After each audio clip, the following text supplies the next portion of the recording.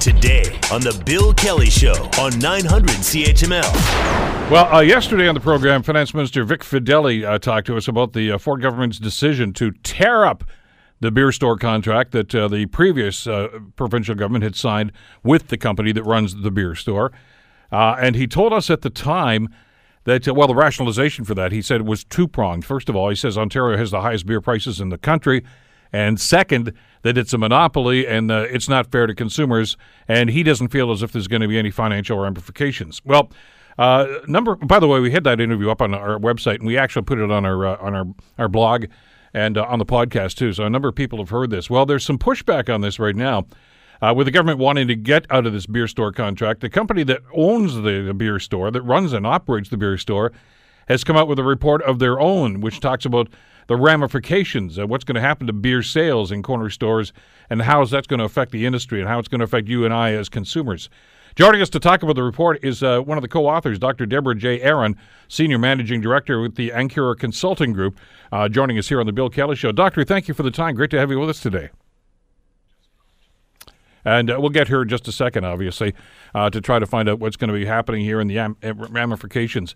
And this is not unusual, of course. We always get into a situation where there's going to be some back and forth, and both sides have their talking points. And I know the Premier's been pretty vocal about this, too. It was rather interesting in reading some of the media coverage about some of the Premier's comments about this particular thing. Premier Ford says, this is a quote, "The beer store wants to protect its monopoly." Big surprise, right? This is a fundraising letter, actually, that they've put out that talks about the government and how they are doing the quote-unquote right thing by consumers by going after this. I think we've got Dr. Aron all set to go here. Doctor, thank you for the time. It's good to have you with us today. Hi, thank you for having me. Well, let's talk a little bit about some of the numbers here, because numbers do count when it comes into situations like this. And there are a couple of things that the finance minister told us on the program yesterday that I'd like to get your comment on. One of them, of course, is that he, in his opinion anyway, Ontario has the highest beer prices in Canada, and that's not fair to the consumer. And you've got some different numbers, though, I understand. I do. I've been studying the beer market in Ontario and other provinces for a number of years. And the fact is that once you take out provincial taxes, which are much higher in Ontario than in Quebec or Alberta, which are the other provinces I've studied, beer prices in Ontario are actually substantially lower than in the other provinces I've studied. So looking at comprehensive data on beer in bottles and cans in Ontario at the beer store, those prices are 13% lower than beer prices in Quebec and 23% cheaper than beer prices in Alberta. And that's after you take out the provincial taxes, which of course are going to be affecting the prices that consumers see and their perception of the prices that they pay. Well, that was one of the concerns I had when I talked to the minister about this yesterday. He suggested it's obviously a bit more competition. That's one of the phrases they always use in situations like this, that it's going to be a better deal for the consumers and prices are going to get lower. Well, not if they don't reduce the provincial tax, and I hadn't heard anything from the Premier or the Finance Minister that they had any intention of doing that. So provincial taxes in Ontario are about a third, about 33% of the price of beer in Ontario, and that's not counting the federal taxes. That's just the provincial taxes. Whereas in Quebec and Alberta, it's about 23%.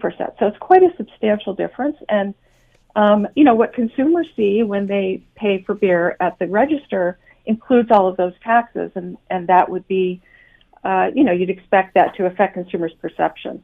It's just not the fact, though, about what prices really are once you've taken account of those taxes. There's another element to this, too, and I've heard this phrase used, and I'm sure you have as well, over the last little while as the government tries to articulate their case in this situation. And they talk about the beer store being a monopoly. And I understand that, and I think everybody understands the meaning of that word. And obviously the characterization here is that the only place you can buy beer in this province is at the beer store. Well, that's not true. And it hasn't been true for quite some time. I mean, LCBO stores sell a certain kinds of beer. I mean, they don't have the same variety maybe as the beer store would. It's already been in grocery stores and some other stores for quite some time right now. So it's really, I would think anyway, Deborah, an unfair characterization to say that the beer store is a total monopoly.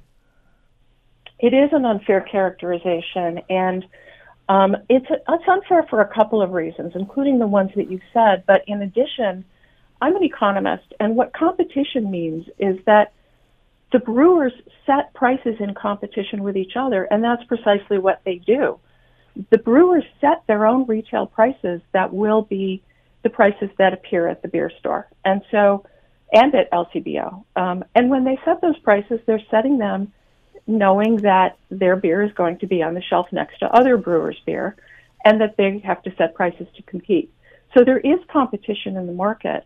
I think that what's notable as well about the point you made regarding the availability of beer in grocery stores since about 2015 is that all of the data and information that the Retail Council of Canada relied on, which is the report that the Hughes report relied on, is based in British Columbia. They never presented evidence of any effect on prices or jobs or GDP based on evidence they must have, data they must have on sales and jobs in stores in Ontario.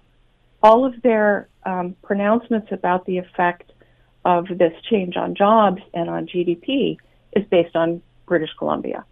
So, to your point then, we really don't have any hard data about what's going on here in Ontario. I do. Which is why we invited you on here today.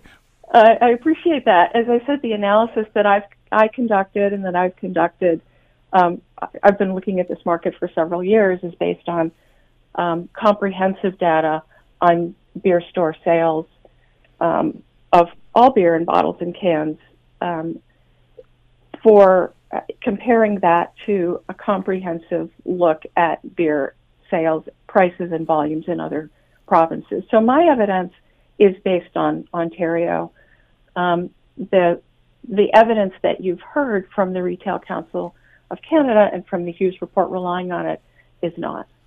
Debra, one of the other characterizations I hear from people that are supportive of this, and let's face it, there are a lot of people who are supportive of this, because they see this as an equal playing field, for instance, with what we see in the United States and some of the markets in New York State and other places, where you can go across there and you can go to the Tops supermarket there, and hey, such and such, Pabst Blue Ribbon's on sale this week.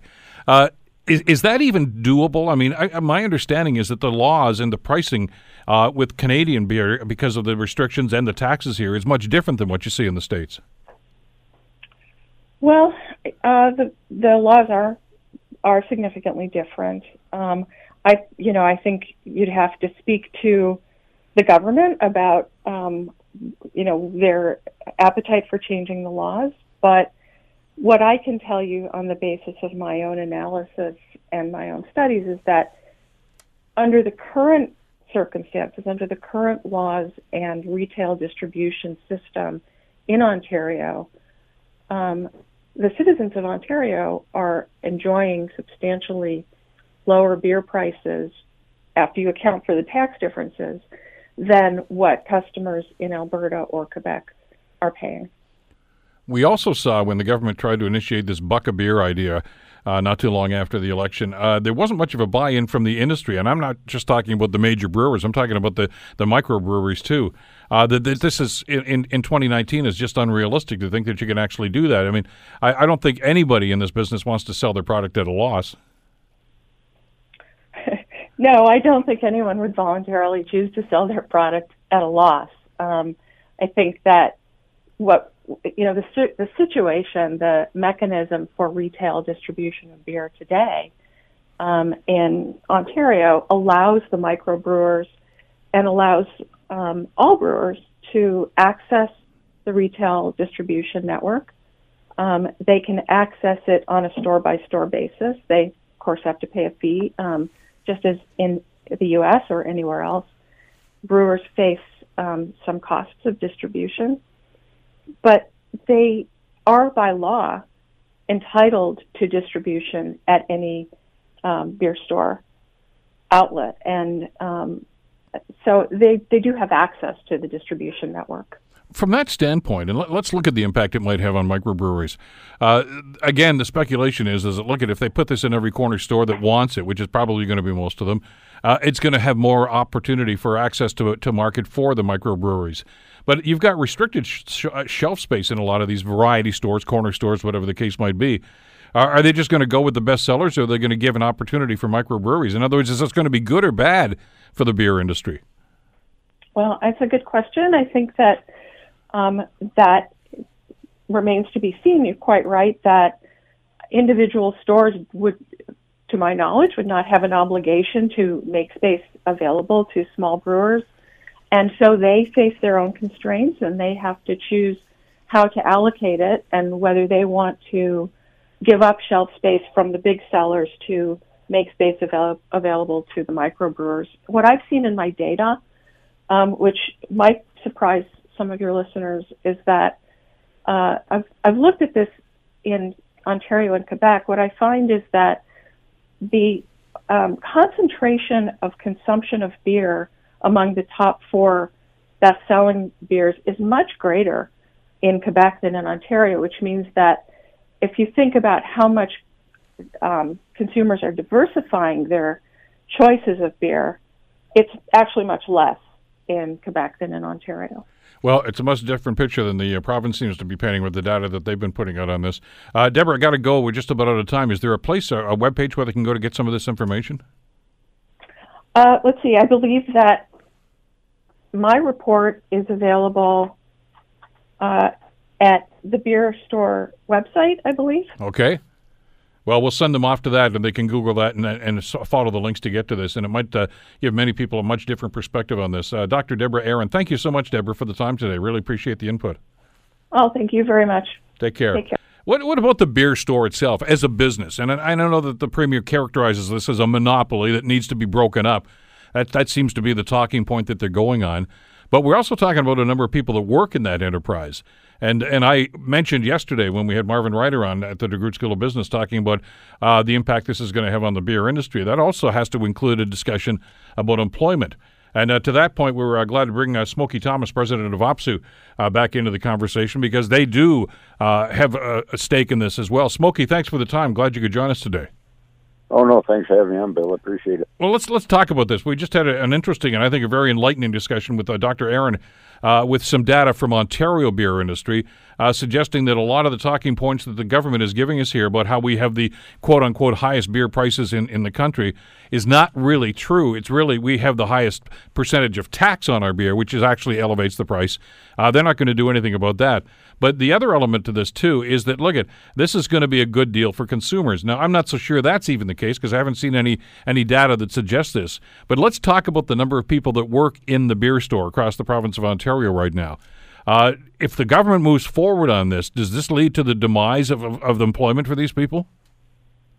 Okay, well, they're represented by United Food and Commercial Workers Union. They represent the beer store employees. Yeah. But I do, and they've entered into this debate as well. So it would be good to get Wayne Hanlon or get somebody from UFCW on. They have a leader in the beer store, but they're it could have a very negative effect. It just if you really spread the sale of alcohol out to corner stores and everything else, it could have a direct impact on the beer stores. And even it's a private monopoly, but so I like public versus private, but it is very well run, and it is a good experience, and they really have stepped their game up. I mean, they lived up to what the Liberals told them to live up to. So, I mean, I think they're doing a good job. I don't, this guy's going to take this thing apart based on some sort of logic that everybody wants to have a beer in their hand at 9 o'clock in the morning anywhere in Ontario you like it. And the other thing, Bill, is you don't hear them talk about if convenience stores do take beer and wine. There is. I listened to cut the tail end of your previous interview there. She's right on. But the other thing a lot of people don't think about is every 15, 16, 17-year-old that works in the corner store is going to be out of a job because they can't handle alcohol. Well, that's one of the things I asked the minister about yesterday when he was on our program, Smokey. I said, what does this do for employment in those stores? I mean, who's going to be qualified to sell this? And I've even seen this with the last couple of years now at our Sobeys in Ancaster. I mean, there's one register, by the way, that says this is the beer line. If you want to buy beer, you got to go to this register. Obviously there's only one person or two people that are qualified to do this. So what happens to the other people that are working there? What about the other cashiers? Yeah. Well, you think about a corner store, they're not going to have two people on duty. Not usually, no. You wouldn't make any money. So I think the teenager that's trying to make a few bucks extra and gain some work experience, and then you put all that on a resume, right? Customer relations, all this stuff looks good in a resume. They get shut out, and I don't see it creating all these jobs he's talking about. I can't wrap my mind around how if you put it in corner stores, it's going to create more jobs because there's people working in there already. They don't create more jobs if they add cornflakes and Cheerios on this. You know what I mean? Like it doesn't compute in my mind. It's not a job creator.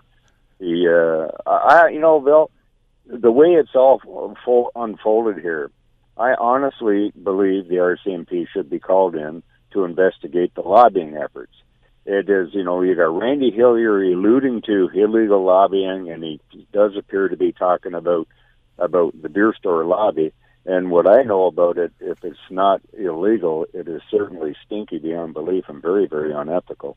The people that have influenced the government's decision have a direct link to the government. They had direct links. They should, they're definitely in a conflict of interest situation. So, Ford, I think, is going to take a hammering on this one when all the details come out. Well, and to your point, though, Smokey, and we had this discussion with Dr. Aron just a couple of minutes ago before you joined us. I think it's an unfair characterization to call the beer store a monopoly in the truest sense of the word, because I can go to the LCBO and buy beer. I can go to the grocery store and buy beer. I can go to the grocery store and buy wine. I mean, that's available. Now, maybe not, as we mentioned, maybe not to the same extent, maybe not the same variety of product, but it's still there if you want it. To call these guys a monopoly that says, well, if you want beer, the only place you can go is the beer store, it's simply not true in Ontario. No, and I agree at that point exactly. And same as the LCBO is not a monopoly either. There's agency stores, like you say. There's beer and wine available.